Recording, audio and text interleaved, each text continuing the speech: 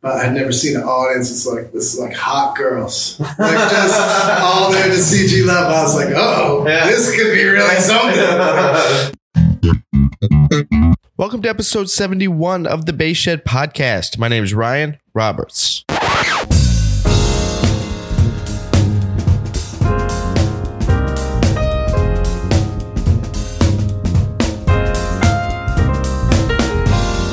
Trickfish Amplifiers, trickfishamps.com. Stop by their website, check out their line of cabinets, bass heads, and preamps and accessories. I remember talking to the guys at Trickfish, and we were both geeking out about how we love like little bags and cases for everything. You know, and I just started, I think, playing the Minnow, the single channel preamp. I'm like, dude, I need a case for this. Like, can we just make a little case for this? He's like, oh yeah, I think that needs to happen. I love the guys over at Trickfish. Stop by trickfishamps.com. Use the promo code TheBassShed for 10% off. Double bassists, stop by lemurmusic.com for everything you need for the double bass. Not only everything you need, probably a bunch of stuff you want also. Everything you want and need for the double bass can be found at lemurmusic.com. Stop by, check it out. Their collection of bows, basses, bass accessories, preamps, and more. lemurmusic.com. Tsunami cables come with a lifetime guarantee, and they look really, really cool. Then that's, come on, that's the thing. We're all vain. TsunamiCables.com. Use the promo code TheBassShed for 10% off. Stop by the website. Also, check out the V15 preamp.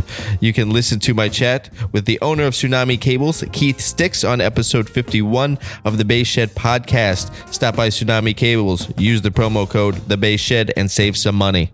So this is a special episode of the Bass Shed podcast. This was recorded at Lemur Music in the showroom down there, one of the showrooms at Lemur Music. We did a video podcast that will be up shortly on YouTube, and it will also be up at lemurmusic.com. You will be able to check that out there. I will be sending out the links as it gets live on their site, so you can go check it out. It's also a series that Lemur and I will be kind of uniting on. I did another episode earlier this week. I recorded another episode earlier this week with Jason Brown, the head luthier over at Lemur Music. And then there's some other things in the works, so stay tuned for that about, what's happening from the Live at Lemur series. But the first one was Jimi Jazz Prescott from G Love and the Special Sauce, and it was exciting to connect with him. I have known of G Love and the Special Sauce, the group, since it's been a long time. I think probably around when I was 17 or 18. That puts it at 1998, 1999, somewhere in there. This music store I was teaching at, one of the dudes that was all into G Love and was always kind of ragging on me for not listening to G Love and the Special Sauce and listening to Michael Brecker and Patitucci and the records I was into at the time. So this is kind of it's come a little bit full circle at this point now, connecting with Jimi Jazz Prescott of G Love and the Special Sauce. I had a great time chatting with him. We're going to talk about his time with G Love. We're going to talk about, we're going to nerd out on bass strings, because that's what upright players do. You just nerd out on bass strings. So we do a little bit of that. He's going to talk about some early influences. It was a good hang. It was just a great hang down at Lemur. And as I mentioned, I'll be releasing more information about where you can check out the video of this podcast and where more from the Live at Lemur series will be. I don't know if it's Live at Lemur, right? This was recorded 2 weeks ago, 3 weeks ago, 2 weeks ago. So it's not really live, Technically anything's live. By the time you hear this, it's recorded. But right now, I'm talking live. So who knows? Everything's live at some point. All right, that's what I got. Here's my talk. Here's my talk with Jimi Jazz Prescott of G Love and the Special Sauce.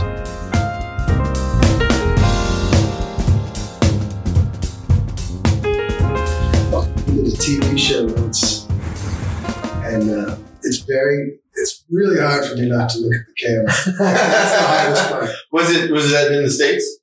Yeah, it was. we were like the house band. It was, you remember Ben Stein? Yeah. You know, he had a show, Win Ben Stein's Money, which was pretty popular. Right. And then he tried to have a talk show. Okay. Like just sit down interview style talk show. Yeah. And we were the house band. Okay. It was great, man. How long did that last? Well, 2 weeks. But that was like the whole season. The whole season was taped in in 2 weeks. Okay. Like a couple of shows a day. Yeah. In the like... What was that, like an 8-10 hour production day? No. Yeah, maybe. Yeah, maybe. Or like hour episodes, so you figure... Yeah, they were half-hour episodes. Okay. Yeah, no, it was like an easy afternoon of work. That's dope. It was hilarious, man. Was that shot out on the West Coast? Yep. It was like right one of the studios there. Yeah, that seems like an LA thing for sure. Yeah, totally. I don't remember. I remember hearing about the show, and I remember the Win Ben Stein's Money thing. I feel like that hit right around the time Who Wants to Be a Millionaire kind of. Yeah. Hit the radar. Yeah. But I didn't tune in. No, it was like, Comedy Central thing. It played for, in the middle of the night for one season, and then no one ever had a funny name. Maybe it was just the Ben Stein show. And that's just it. Yeah. He'll always be the homeroom teacher from the Wonder Years to me. Like that's Bueller. Yeah. I forgot about that. Yeah. I just remember he was the annoying, like monotone teacher in the Wonder Years. Like they'd show films and he would just talk. Yeah. Yeah, that's you'd always do this. That's how I remember. Yeah. Cool, man. So tell me about your game last night. Where were you playing last night? You were down in San Diego. Yeah, we were down at at the Coach House that's tonight. The Belly Up. Okay. In Solana Beach. Solana Beach? Solana. Huh? I was going to call it Solano, but it's Solana. There might be a Solano. I feel like that's up by Santa Barbara. Is there a Solano? That's probably, yeah. All right. So. Okay. Yeah, but the Belly Up, it's a great, great club, man. Nice. I don't know if it was sold out, but it was packed in there. And yeah, we rocked it. It was really nice. All right. How long has this tour been going?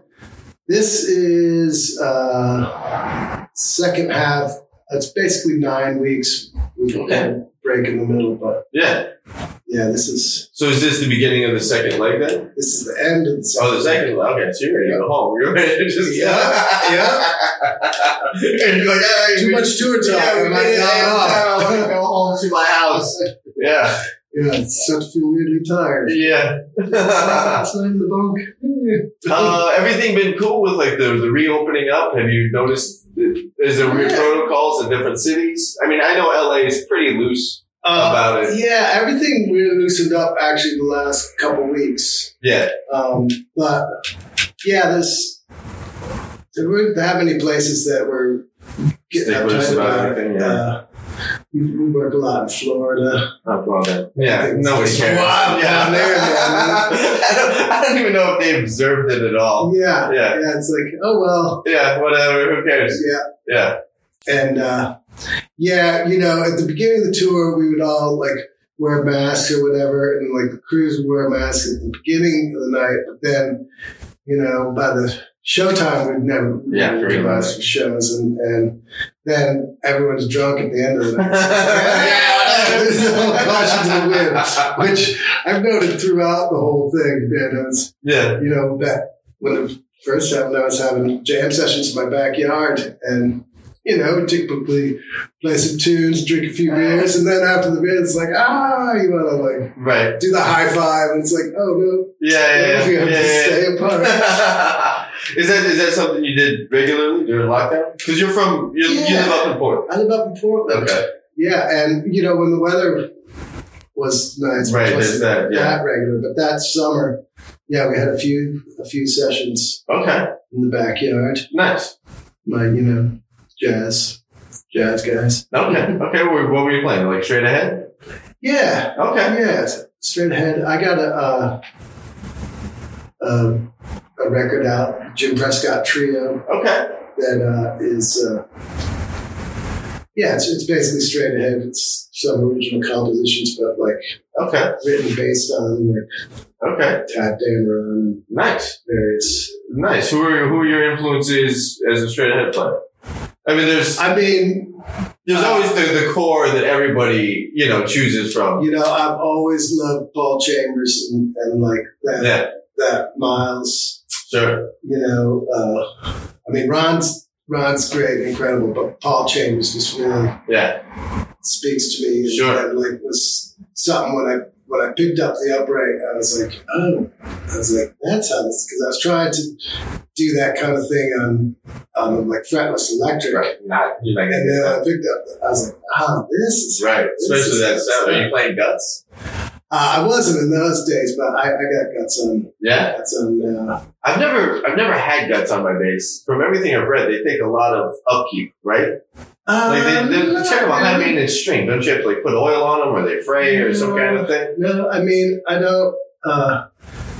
Maybe I am. I don't put oil on. I feel like we're at the place. Someone should know. Yeah, we're gonna have to ask around. Yeah, but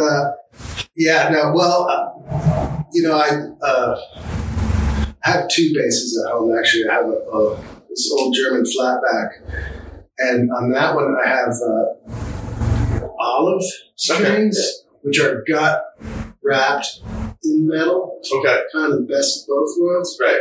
They're really beautiful. My teacher got me hooked on them, and then and then he gave me a couple, and then they wore out, and I was like, "Oh, buy some new ones." I was like, "Oh, yeah, jeez, yeah. It's not Spiral Core braces." No, not at all. So there was. On my other bass, I have like raw gut strings that I got from a friend of mine. Okay. A bass player in Portland, and he gets them from India. Really? And do they have the hookup on? Is that like something? Yeah. Well, is there some like bass string black market that I don't know about? Really? Yeah. It's like, you gotta come to Portland. Is that the channel? Like the bass string black market funnels to Portland? I don't know. Well, now I'm saying, maybe it is black market. It's like animal products from India. But they're kind of weird, and they kind of exude fat when you tighten them up. They get like greasy. Huh. Which is, I imagine the animal fats and oils coming out. Okay. So that's why I just like wipe them down for a while. And then once they're, once they're in there, they're fun to play. Which ones do you play with G-Love? Do you play the wrapped ones? Or G-Love, I play straight Spiral Core because I have a magnetic pickup on that. Okay. So that's yeah. That's a whole different thing, really. Yeah. That's really more of a electrified upright thing with G-Love. So we were talking upstairs. How you're a founding member of G-Love and the Special Sauce. You guys all met in the Boston area. Yeah, we did. So tell the story about how you guys met each other or started playing music together. Yeah, I had just switched to upright at that point. I actually had gotten laid off of a job and got a severance check, and I was like, going to the store, bought an upright. And I was hanging at a jam session that was actually run by our drummer. Okay. So he would it was like the Monday night straight ahead session. Go down there and see what I could do. And he apparently met G-Love at the same club where his jam session was, because he went out there, he was dating the bartender. And G-Love so he's drinking for free. Is really what it is. Yeah. He's sitting at the bar with his free beer and saw G-Love play, and they started talking because there were only two people in the place. Right. And G's like, I'm trying to get a band together. And Jeffrey was like, well, I'll help you find guys, but I don't want to do it. That's been his attitude, the whole time.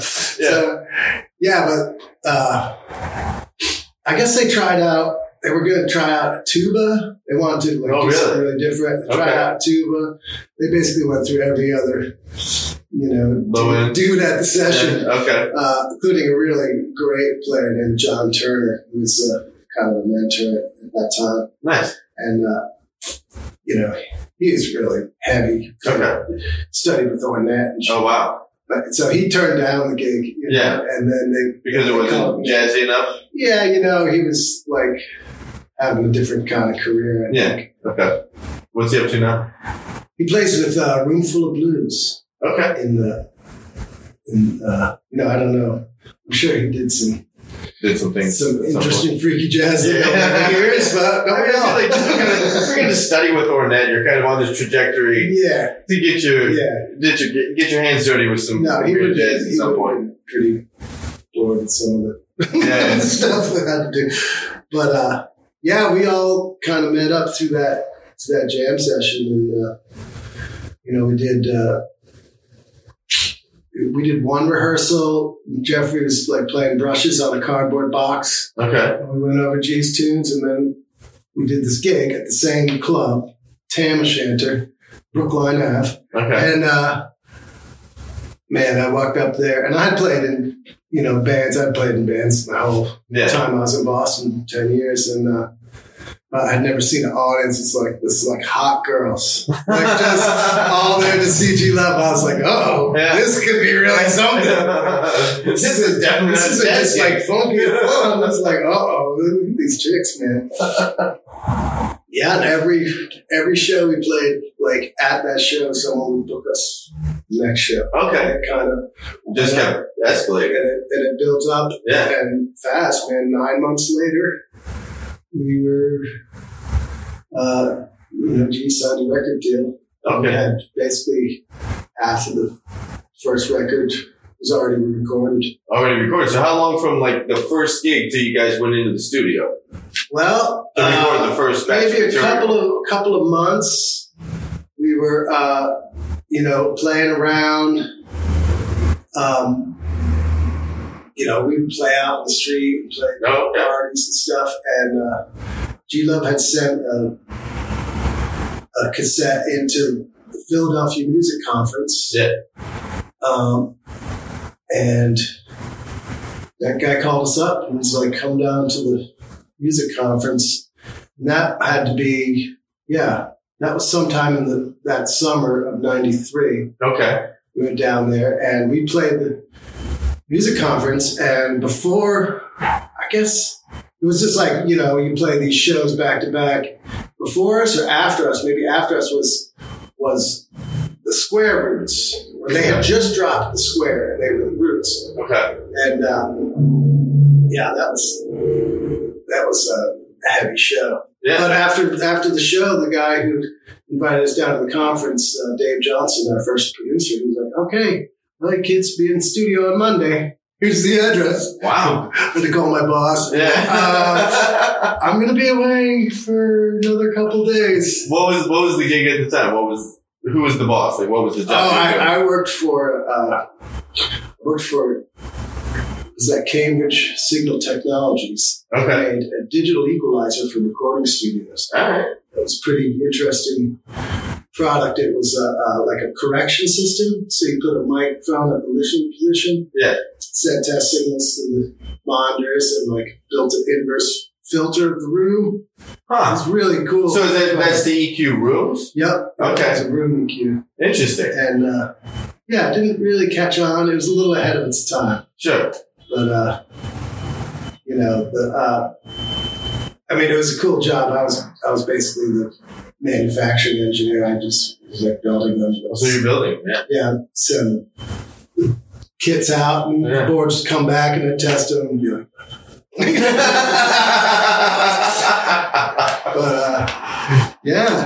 So coming from that background, do you have a home studio? I do. Okay. You guys are pretty dialed in. Have you used one of these on the room? To EQ your own studio? The product, they stopped making them. They made them for a few years, but it was like ahead of its time because it was like a rack mount box, like packed with technology, including these chips to implement the filter. which now you can do in software. Sure. Super easy, but like it was like very expensive. It was like, $5,000. Oh wow. For something that like made it sound a little better. Right. But what happened to the company? Did they have a patent on the technology or the chip? Could they sell that then to a software company? Do you know much about what happened there? They tried to pivot into converters, and they were doing converters and headphone amps. They pivoted into that product into the like high-end home market. Okay. Called the tweak market. Yeah. Some kooky ideas out there. But, that did okay. But, yeah, I should call them as those engineers. It was cool technology. But there's a couple of other, at the time I remember there was a system that was for live venues. Mm-hmm. And it's based on the name of it. But that kind of took over in terms of room correction. Okay. Because this was a very specific product. It worked perfectly in one position. Right. And, like, most people don't really sit in one position and listen. Exactly. Exactly. So, I mean, it seems like that product would be great for an engineer who's sitting here at the desk. Yeah. And to where that's what it's made for. Where your monitors are going to be in relation to the listening experience. Yeah. And if you have a big flat desk like that, to angle, and you have the big, remember the 801s or something that were up in the wall. Right. First thing happens is the direct signal to your ear, and the next signal is bouncing off the console. Right.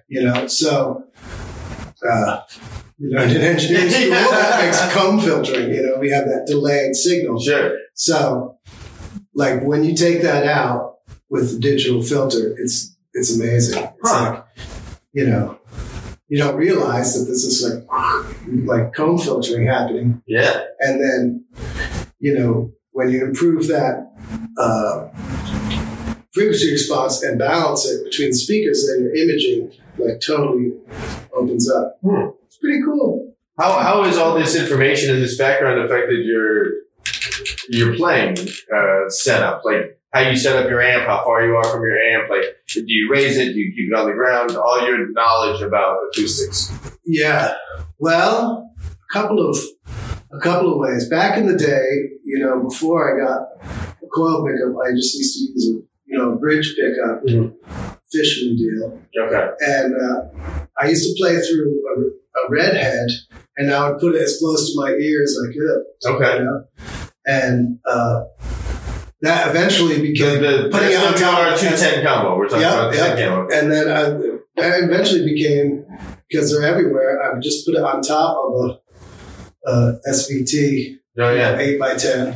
Sure. We actually had a V9 for a while. We bought it at a thrift store. What's it now? It's like it's really a guitar cabinet, but it has 9 drivers. Oh wow! It's like 3 ported cabinet or speaker cabinets. Like the SVT kind of, but it's a little wider. Man, it was cool. Apparently, that's what Keith Richards' favorite. Oh, that thing to play through the V9. All right. So your thing was because there's information in the bass world about like raising the speaker, keeping it on the ground, the connection to the ground. But then if you do, the wave's going to hit the ground. Yeah, I mean that's all null and void when you got the subs under the stage. My thing was put the speaker next to my ear so I could hear it and not have to have it be like louder. Does that eliminate some feedback issues then if it's raised also? Theoretically, yeah. But I mean those waves are so big that you never know what's going to happen with the bouncing. Yeah, I was at a studio maybe last month or something, and like the engineer had the studio totally dialed in mathematically. And he was telling me about the distance of waves and then where he put his bass traps and all this. He told me 16 feet for bass waves. Yeah. Well, 100 hertz is 10 feet. That's 100 hertz is 10 feet. Okay. Around that. Okay. So, and as, you go lower, they get bigger. Right. And that's right around the frequency of an E string? Do I understand that correct? Yeah. He's 97, something like that. Okay. Yeah, low E. All right. That's all interesting to me. Like, I don't know how it would really, you don't always have 10 feet to stand away from your cab on a gig. Right. But it's fascinating stuff. It's interesting, when, at one point, I as we were touring around, I said, "Gee, you got to get a sound man." Yeah. Yeah, we wanted to tour with a sound man. And it was just like some of those gigs were just brutal. What was the reasoning for not wanting? Not wanting a sound man? Yeah. You just didn't he just wanted to keep it lean and mean. Yeah, okay. I get it. Sure. And he's not really an audiophile. Okay. He's not super tuned into that aspect of it. Yeah. Whereas I probably obsessing about it. Our old drummer, I drove him crazy because I didn't want the overtones in the toms and stuff. Okay. And like his kick drum, he play these big old calfskin head kick drums, and sometimes you put a mic in front of it, and like some club has like tremendous resonance, and all of a sudden it's just like. Was this the founding guy, the jazz guy? Yeah. What's his name? Jeffrey Clemens. Okay. Yeah. Nice. He's still in the band? He's not with our current touring posse. He's retired. Okay. He is off the road. Couldn't deal with the bus anymore. That's fair. Yeah, I understand it. Yeah. Really? That brings up a great point. Like, how have you adapted to that? And how have you dealt with the bus for so many years? Well, it's like, I kind of built my life around it. So I don't mind sleeping in a little cubby hole. That's okay. That's number one. Yeah. And it's a different way to live, but I feel like I'm good at it. I know how to arrange all my shit. I've just been doing it for so long. Right. And it's not at this point after doing it for so long you're not burnt out on it? Yeah. No, it's cool. I mean I can be burnt out. We just did 5 weeks and then 4 weeks. 5 weeks is just 1 week too long. Is that the tipping point? That's the tipping point. You just tell everybody's mood goes in the ground. So, there's those things. That's kind of what you learn after a while. Sure. Is being out for 4 weeks pretty regularly with you? Well, we do. Ideally, but not so much recently. Sure. But we usually do pretty consistently a winter tour, which is 8 or 9 weeks. Okay. And it's cool.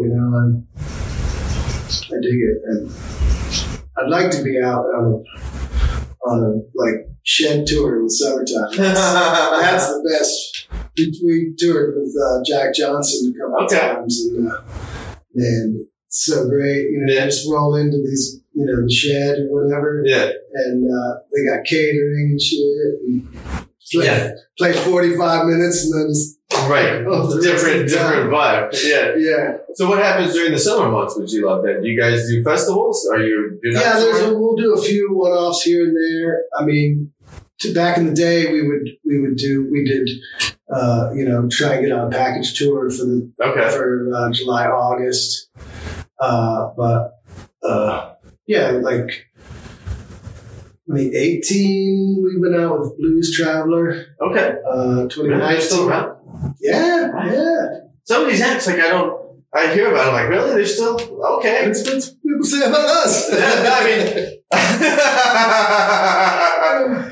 It's just like these bands that from back then that I remember as being such a sound of the times. Yeah. That I don't think about regularly unless it comes on one of these old records. I'm like, oh yeah, I dig this. Right. Yeah. But I don't think about them, coming through the city at all or check them out. It's kind of cool because that genre, if you want to call it that, kind of like the jam scene, kind of like those fans are still coming out. Yeah. It's like they're all. It seems like a very devout fan base. Yeah. Yeah. Yeah. And it's pretty cool, you know.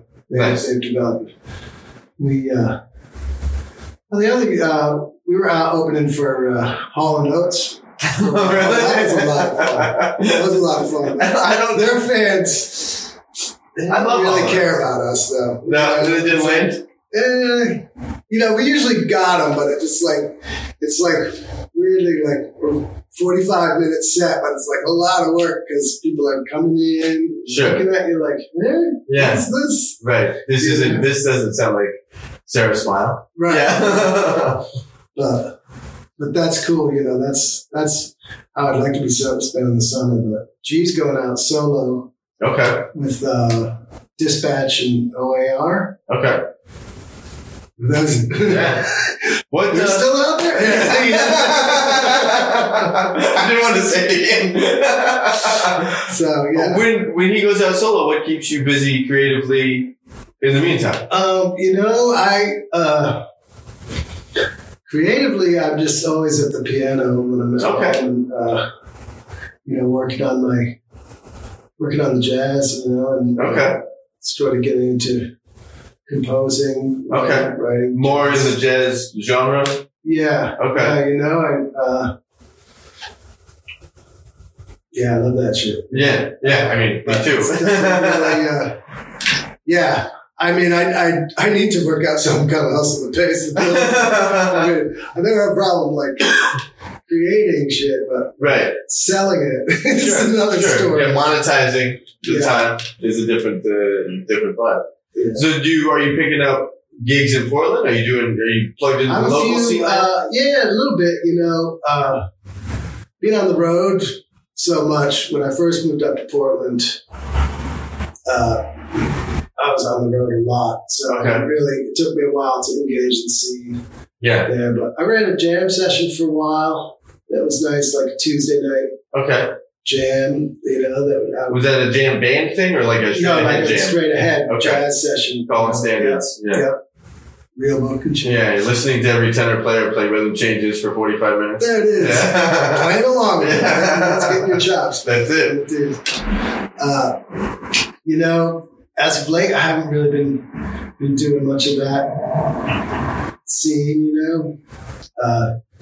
The whole venue situation in Portland kind of...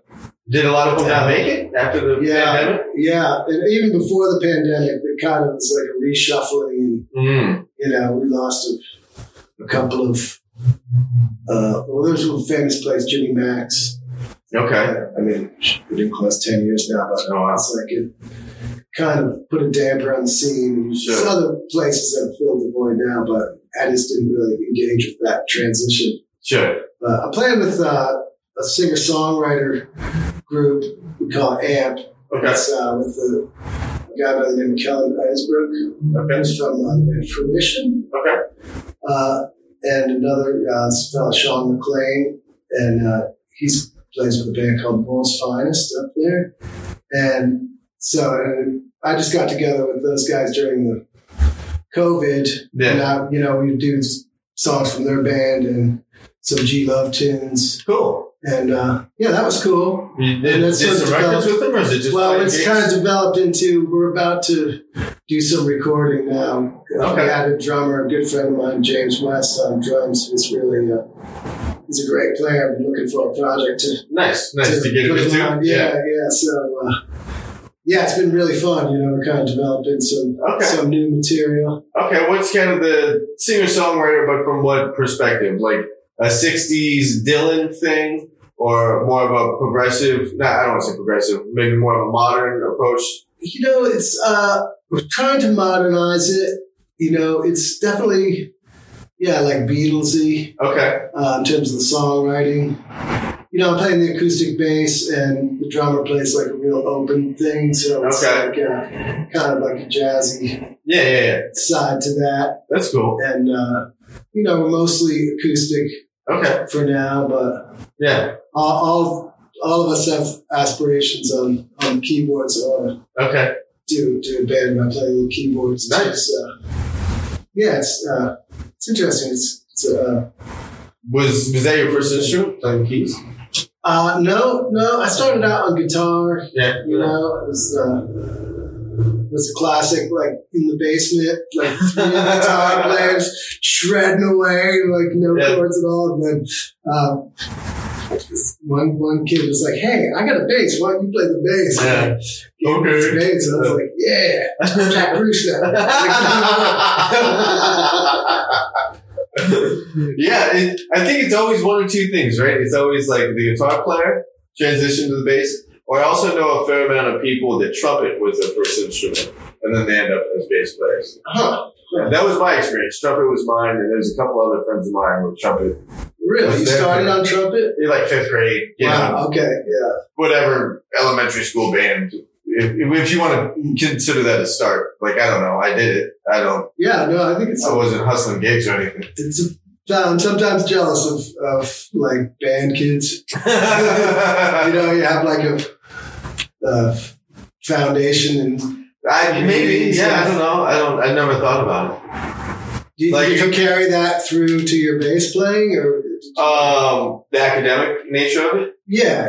Like, did you switch from like trumpet to bass? It wasn't a direct switch. So I was playing trumpet like 5th grade. I didn't pick up electric bass until 15, 16. Okay. But then that took off pretty quick. Like, I was teaching at the local music store at 17. Oh, wow. Yeah, and then like doing gigs. My mom wouldn't let me do gigs until I was out of high school. But like senior year, at the end of senior year of high school, I started doing some, cover bands at bars and stuff. Oh, wow. Yeah. Yeah, that's cool. Yeah, I don't know. That wasn't really academic, because then I had to learn the working world of things, which is completely different. They just give you, back then they would give you mixtapes, like here's a CD. Learn these 42 rehearsals on Thursday. And that was foreign to me. That was something I had to get together. Yeah.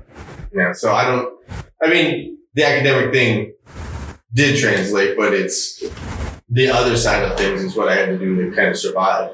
And I was young, like, oh, this is what the guys do. I got to do this. Yeah. So, Yeah, I've tried to use my good fortune on that side to like continue like a slow study of music.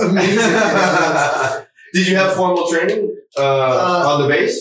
A little bit. I studied a little bit with a guy named Bruce Gertz in Boston. Okay. He was, at the time, he was the head of the bass department at Berkeley. Yeah, the name sounds familiar, but I don't know a lot about it. Yeah, he's really great. He's a really great teacher. He can do all different airs. Is this electric or upright? Upright. Okay. Well, actually, I started with him on the fretless, and then I took a few lessons with him on the So did you go from guitar right to fretless? Or was there a fretted bass in there? There was a couple of fretted bass. Yeah, like some kind of pawn shop P bass in the middle? Yeah. Playing power chords on it with a pig sliding across the club in my knees. Those things are awesome.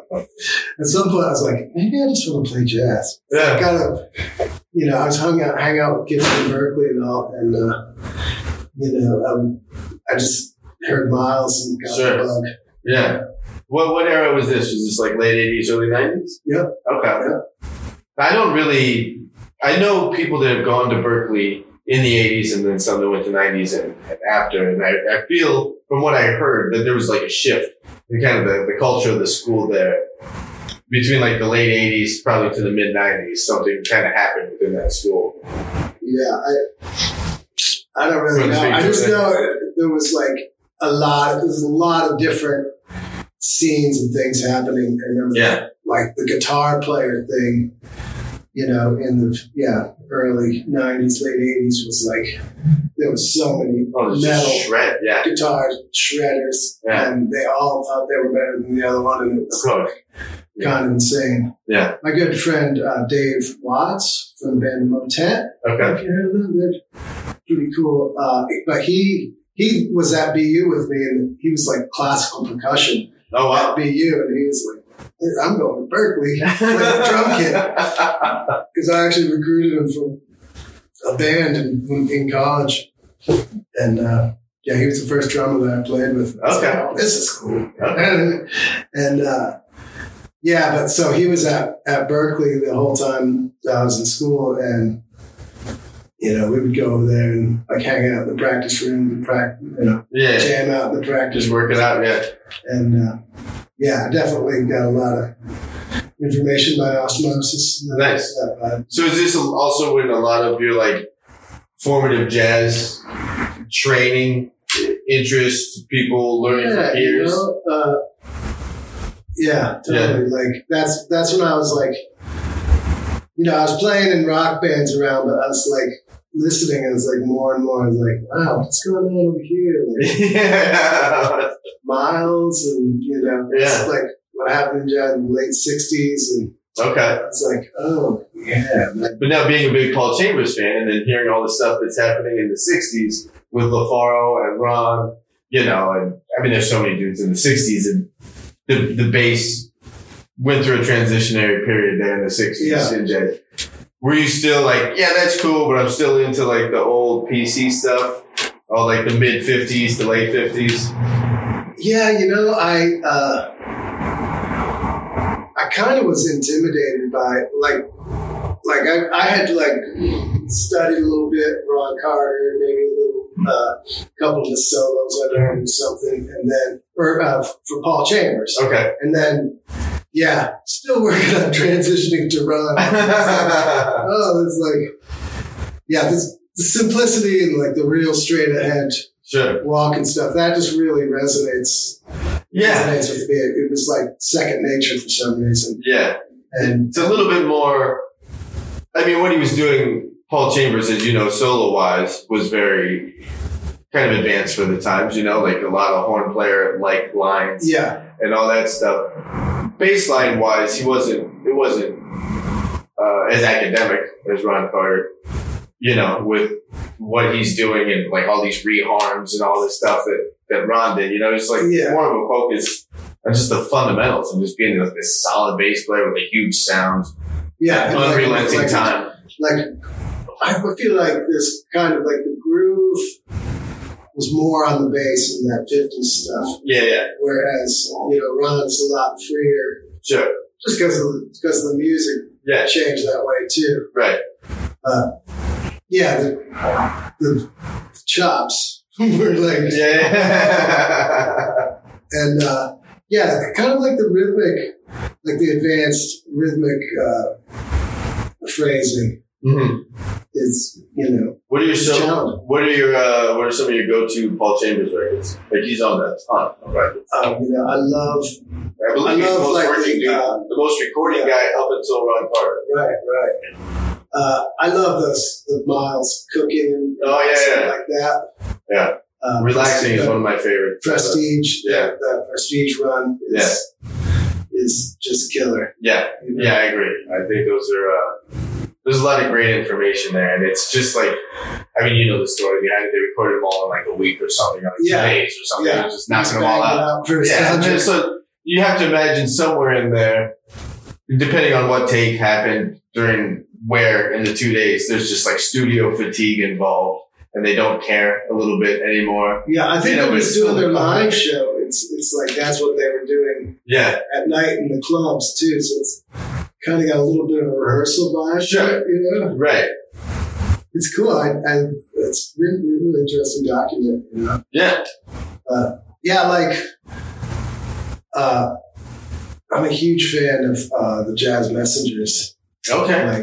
I guess Doug Watkins. I've worked on a couple of his lines, not really solos, but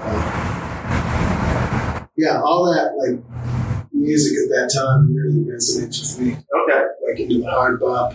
Yeah. Scene. Okay. What specifically can you define? Like what specific characteristic of that music it is that you're attracted to more than something that's a little bit more exploratory? Yeah, it's the groove. It's like simplicity, like hard bop. It's kind of like more of a simple, like catchy melodies happening, in the heads, and great. Like not linear, but like song progressions. Sure. And you mean harmonic progressions? Yeah, and like forms. Yeah. And like the modified 32 bar, or kind of like, I love like the Wayne Shorter tunes that are like modified. Yeah. I mean, everything about Wayne's writing is like, brilliant. Like these sections that are like, it's all in AABA form. I just love that. It's like, kind of like the mathematical structure of the form. Sure. I find really cool. Cool. And then, you were saying like, definitely like huge fan of, the Bill Evans trio and Scott Alfaro, and his writing is really interesting. Writing? Yeah, like we always play out Glorious stuff. Oh, sure. It's like really cool, like odd phrased form that sounds normal, and I dig that. But then, like, I feel like when the next decade, certain aspects of the music got like, way more complicated, and the forms of like more abstract. Right. And so this is interesting. Now you're probably one of the few people I've talked to that's really this specific about the form of the material. Yeah, like that kind of ignites some of your engineer brain and the constructs and framework and how things are working together. Yeah, I think so. It's definitely like part of my mathematical position, and also as a bass player, like in that straight ahead scene, you're doing that. That's the job. Yeah, like, to hold that form together. Sure, and so I gotta like understand the form to deal with the song. I a lot of times people try and teach you a song in like one bit at a time. Right. And I'm like, nah. You want to know the whole. I want to start at the outside, like what's the whole form, and then break it down. Okay. And like that's just the way my brain. So if we rewind to the idea, go back to the idea of a work tape. You get a CD or something with 20 tapes on, and you're going to learn a song. Is that your process to learning material? Also, you're going to listen through once and kind of like, all right, there's a verse, chorus, and kind of segment it in your mind, like A A B. All right, there's a bridge, C C A B A, and then you go back and learn changes. So you map out the form mentally. I think when I map it out, I would like, the changes are the vehicle of the form. Sure. So I would like write out the changes. Okay. Probably sequentially. Yeah. And then like in knowing the song, I'd have to like know the whole structure of it. Okay. So you are still going to go work through it with learning material section by section. Yeah. But then really check in on the overview of it. Yeah. To lock it in. And I definitely, like, if someone, gives me a tape of stuff to learn. Yeah. I'll listen to it without analyzing it. Sure. Maybe a couple times. Okay. Just to see what the vibe of it is. Yeah. And try to take in as much information subconsciously as I. Okay, so you're not really even on these initial listen throughs. You're not like even imagining bass parts. In my mind, you're listening to scratch tracks. Oh yeah. So now you're listening to scratch tracks in this scenario of tunes, and you're not imagining bass parts or grooves, or you're just kind of getting a vibe of the lyrics. Yeah, I don't know if I would listen to 20 scratch tracks down like that. Right. No, I don't think I could. Like whatever produced, Yeah. Whatever, like for this project, the amp. All of us have records out. So sure. Yeah. Okay. And that's a case where you're like, oh, that's a cool bass line. I'll do something different there. Okay. This kind of. How much are the artists cool with you deviating from what's on the record? Do you have some freedom? Somewhere? Yeah, exactly. I tend to work with people who are cool with that. Okay, good. Actually, when, I'm like, that's what I'm doing with G. He's got a record out that was, his record was, he just went to Nashville and this guy Kevin Lowe produced it. Okay, Kevin Lowe, the blues artist? Okay.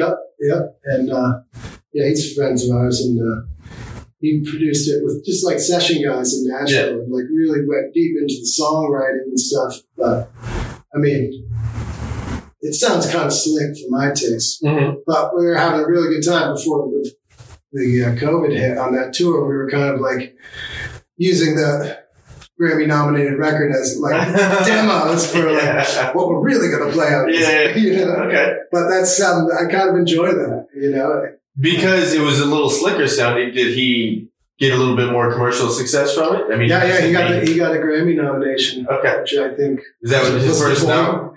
Yep, that was his first no. Nice. Has he ever won one? No. All right. So plug it away. I mean, that band's been what? You said 93? We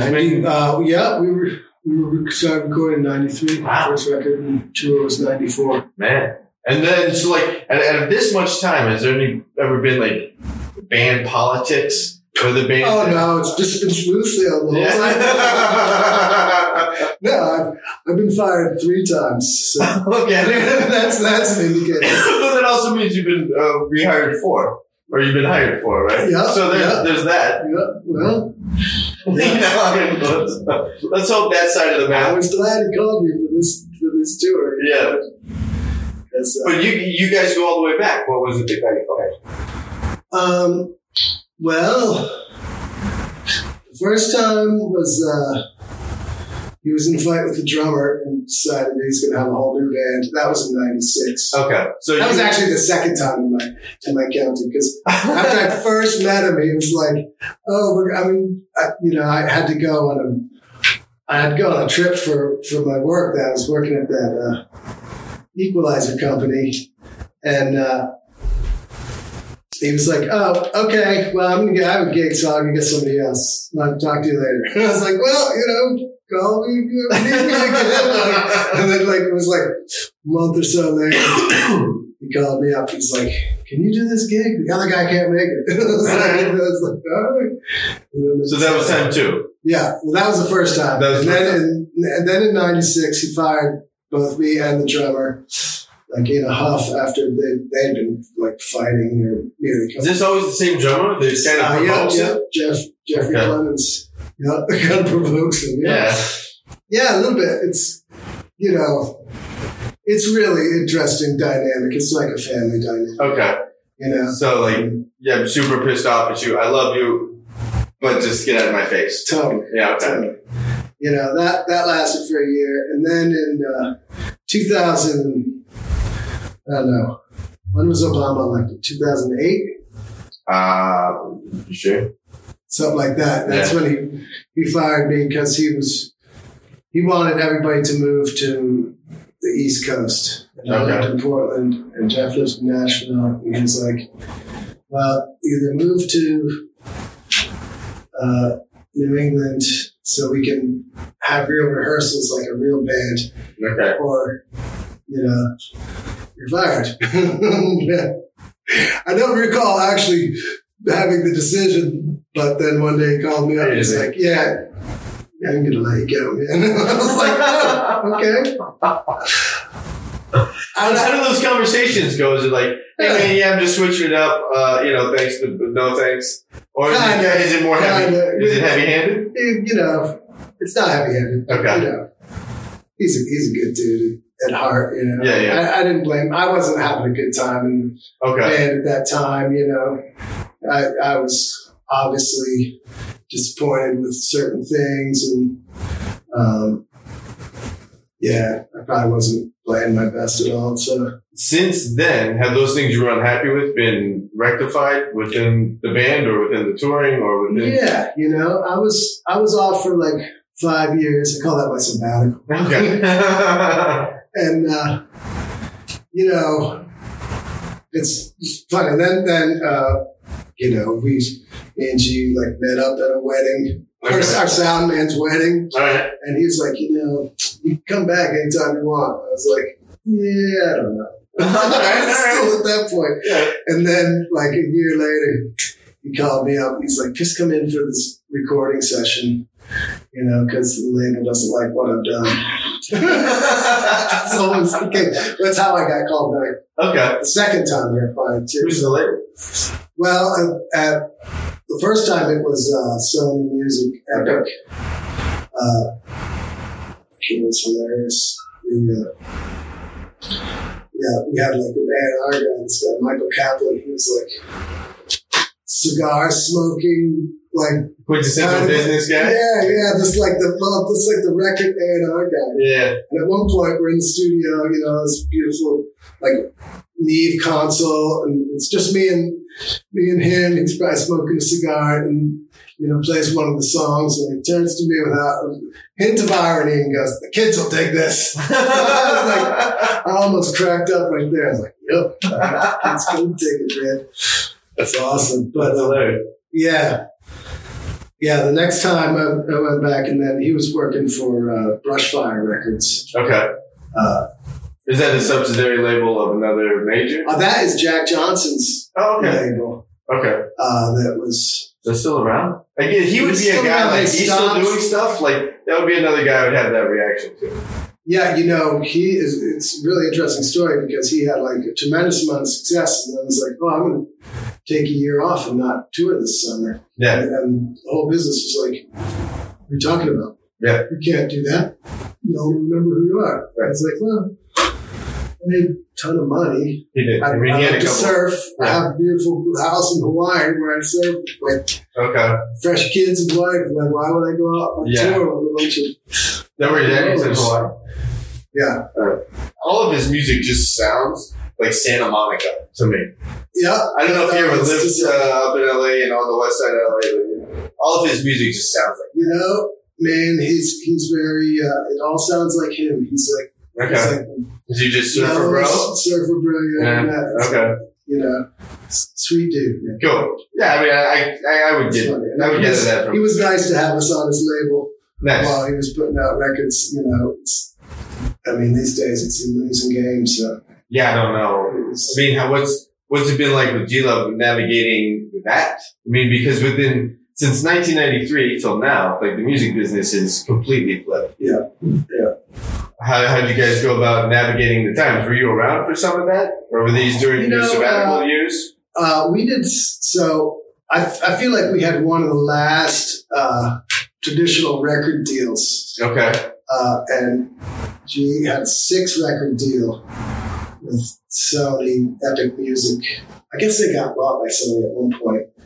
But, you know, these were like old, like the first record, I remember on his third record, the budget was $300,000. Okay. And they were running behind it, and you're running over budget. It's like, we need more money. It's like, well, we just done it. 600. It's like, wow. And so, you know, the next record did not have that kind of budget. And then, you know, we did 5 records, and then they put up the 6th record was just like. And then does that budget cover recording and mastering and printing, or is that like artwork and duplication, and like how much of that budget is just for the actual process of producing the music versus all the other stuff that's involved with producing a record? Yeah. Yeah. Because I mean, you think $300,000, like wow, you know, like that's close to $500,000. You know. Yeah. Wow. Well, see, on the first record that he got, I think he got $200,000 on the first record, and it was almost pretty much already done. Okay. You know, so he banked. I mean, I would imagine. I think he took $100,000 bank on that first record and hasn't touched it. So yeah. That's, you know, pretty cool. Yeah. Yeah. But you know, that music is, you know, like the way the records are structured, like we'll never see any royalties on that. Right. It's like, you know, I feel like in a certain regard, like that, because that label system, you know, kind of fell apart, like we were kind of left in the dust, Right. His early management, they did not emphasize the kind of DIY jam band thing that was happening in the mid-90s. Sure. I had friends in band that were hustling all over, and we couldn't even get a proper merch thing together. Right. So, there were some challenges there that they didn't really capitalize on. The shifting. The shifting too.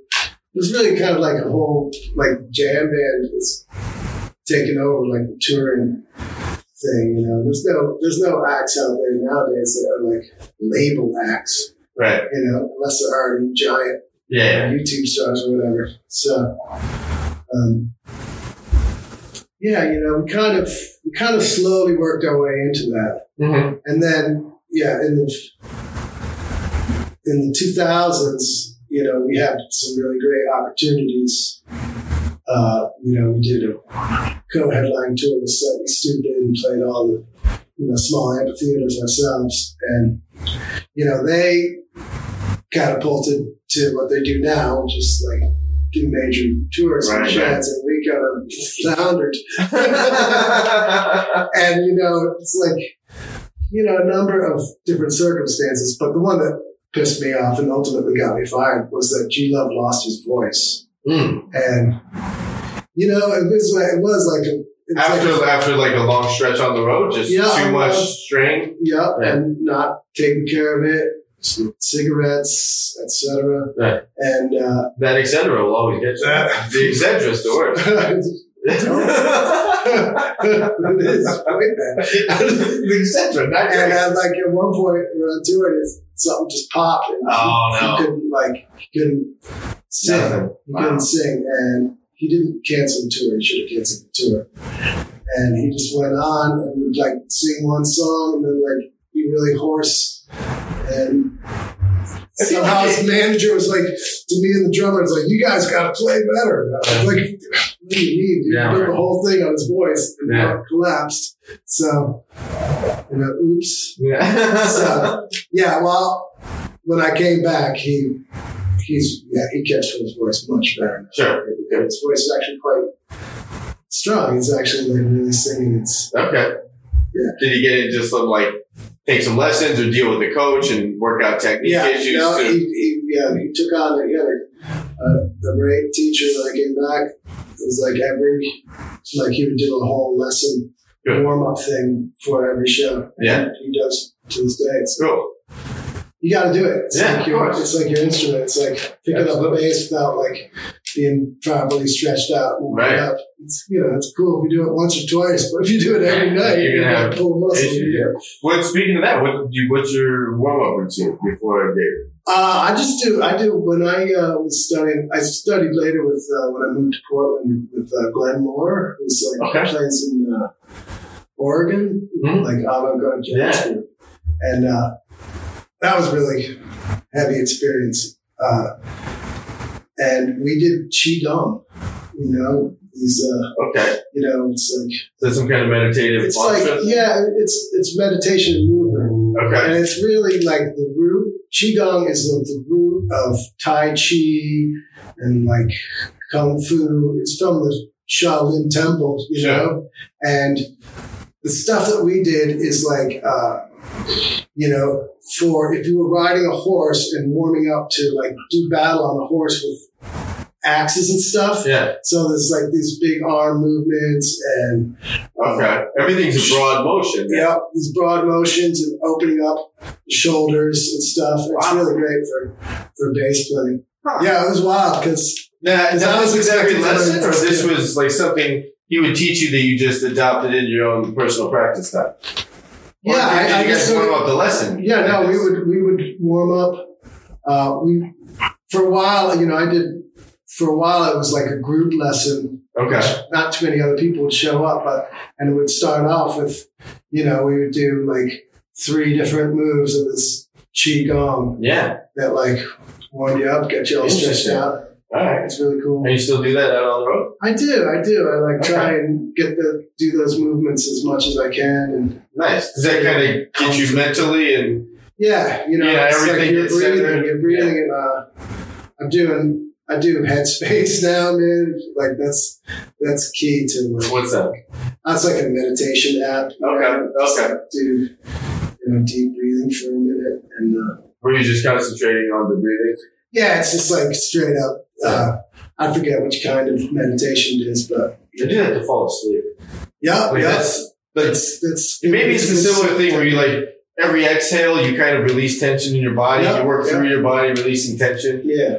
It's so bizarre how your body moves when it's not holding tension. Like if you're focused on your spine and you're exhaling and releasing tension, your body starts twisting in like weird ways. You're like, what's going on now? Yeah. Tension it's crazy. It's the worst. And that's that's what'll mess you up. I also learned this technique from Glenn that was, he called it finger yoga. Okay. But it's playing all the harmonics over where the traditional notes are. So not all the harmonics, but so you just lay your finger on super lightly. Okay. And typically, you bow way down by the bridge. So whether the place on the fingerboard gets a harmonic or not, you still touch the string as if you're trying to generate a harmonic. Yeah, okay. And they all get harmonics. Yeah. Some are just a lot smaller than others. Sure. It's interesting way to look at the fingerboard. Huh. And it's really important now for like playing thumb position and keeping track of where you are up there. Sure. And just the kind of the realization is like, oh yeah, every fretted note is a harmonic. Mm-hmm. There's a harmonic there. Some have a lot of harmonics, like all on top of each other. Right. I mean, there's the main, when I think about harmonics, there's the main, overtone series of each string that's open. You get the root, the fifth, and then all the way up there, you get the third, the fifth, flat seven, and nine. Right. Working all the way back. But to me, some of the notes don't speak unless you generate it through like a false harmonic. A type of technique. Yeah, they can speak. Okay. It's challenging. Like right when you're right adjacent to a big one, say, the third harmonic, which is the fifth. Yeah. Note, right? Scale. When you're right next to that, it's hard to get that. Right. Harmonic because the other one wants to go off. So that's where you have to bow very specifically down. That's how you bow down here. Okay. Interesting. Does the bow placement in relation to the bridge help generate that? Absolutely. If you're closer or further? Absolutely. To get the same math? Right. You want to be generating, for example, if you're doing... Like if you're doing C sharp on the G string. C sharp on the G string. Yes. So, I mean, D is going to be a major one, Yeah, D. Well, that's... C sharp would be tricky. Yeah, exactly. You're going to be wanting to be down there because it... Because, I mean, that's a tritone away from the open string, too. Like, that harmonic is not really in the overtone series of the string. It's in there, not... Which is not present, huh? Yeah. That's fascinating. Yeah. It's interesting because I had tried to play harmonics like from traditional sets, like in overtone series. Yeah, and they're that's a different way of looking at it. But the regular note positions are all in there. Huh. And the harmonics are, of course, related. Sure. To the notes you play. So. Right. That's fascinating. And, it's definitely about also keeping your finger relaxed and keeping a nice open hand. Right. And the whole thing from the shoulder all the way down. The bowing technique is, you got to be pretty good with this. You're pretty comfortable with the bow? Yeah, I play German. I don't perform much on it. I did a little bit, but yeah, it's fun, you know. I'll take a bebop solo. Oh yeah, try. That's the Paul Chambers. Yeah, that's the Paul Chambers stuff. Huh? Yeah. You get into all that, like Oscar Pettiford, Slam Stewart. Not quite Slam. I mean, Slam Stewart's really shit. Yeah. If I wanted to get into it more, that's what I'd study. Yeah. That singing over it. Man, thanks for doing this. While we're here, what's your relationship with Lemur? Oh, wow. I've been, they send me strings. Okay. When I'm on the road and I make a spy record. Okay. They said, they got you. T's been a friend from way back in the day. Sick. They used to come out and see us at the, we were just talking about it, at the 4th and B. Okay. Down in San Diego. Which is like crazy times. It was a good plug. Nice.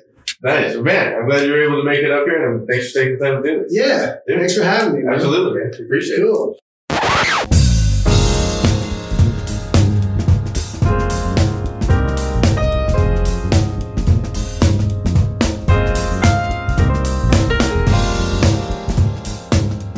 All right. That was my talk with Jimmy Jazz Prescott of G Love and the Special Sauce. Kind of felt like an idiot. I kind of felt like an idiot because I don't apparently know anything about gut strings. All right. I remember talking about that and I'm just like, I thought I had read up on these things. I've never played them. He would know better than me, but I felt out of my element on that one because I don't know enough about gut strings. All right. Well, it's, there's that. That's all I got on that topic. Folks. Thanks again to Lemur for having me and the Bass Shed podcast out there to record the video of that. That'll be up. I'll be talking about it on all the social media stuff. At thebassshed.com. What do I have? I'm still plugging, still working my way through. Funk Volume 1, the bass lines of James Brown. I got about, 5 or 6 up there now. Some Bernard Odom, some Fred Thomas. One, I don't know if it's Bootsy or Fred Thomas, but I talk about that in the video. That one went live today, actually. So check that out if you're interested in funk bass lines and learning funk and James Brown bass lines, thebassshed.com. That's all I got for this one, folks. I will catch you on the next one in a minute.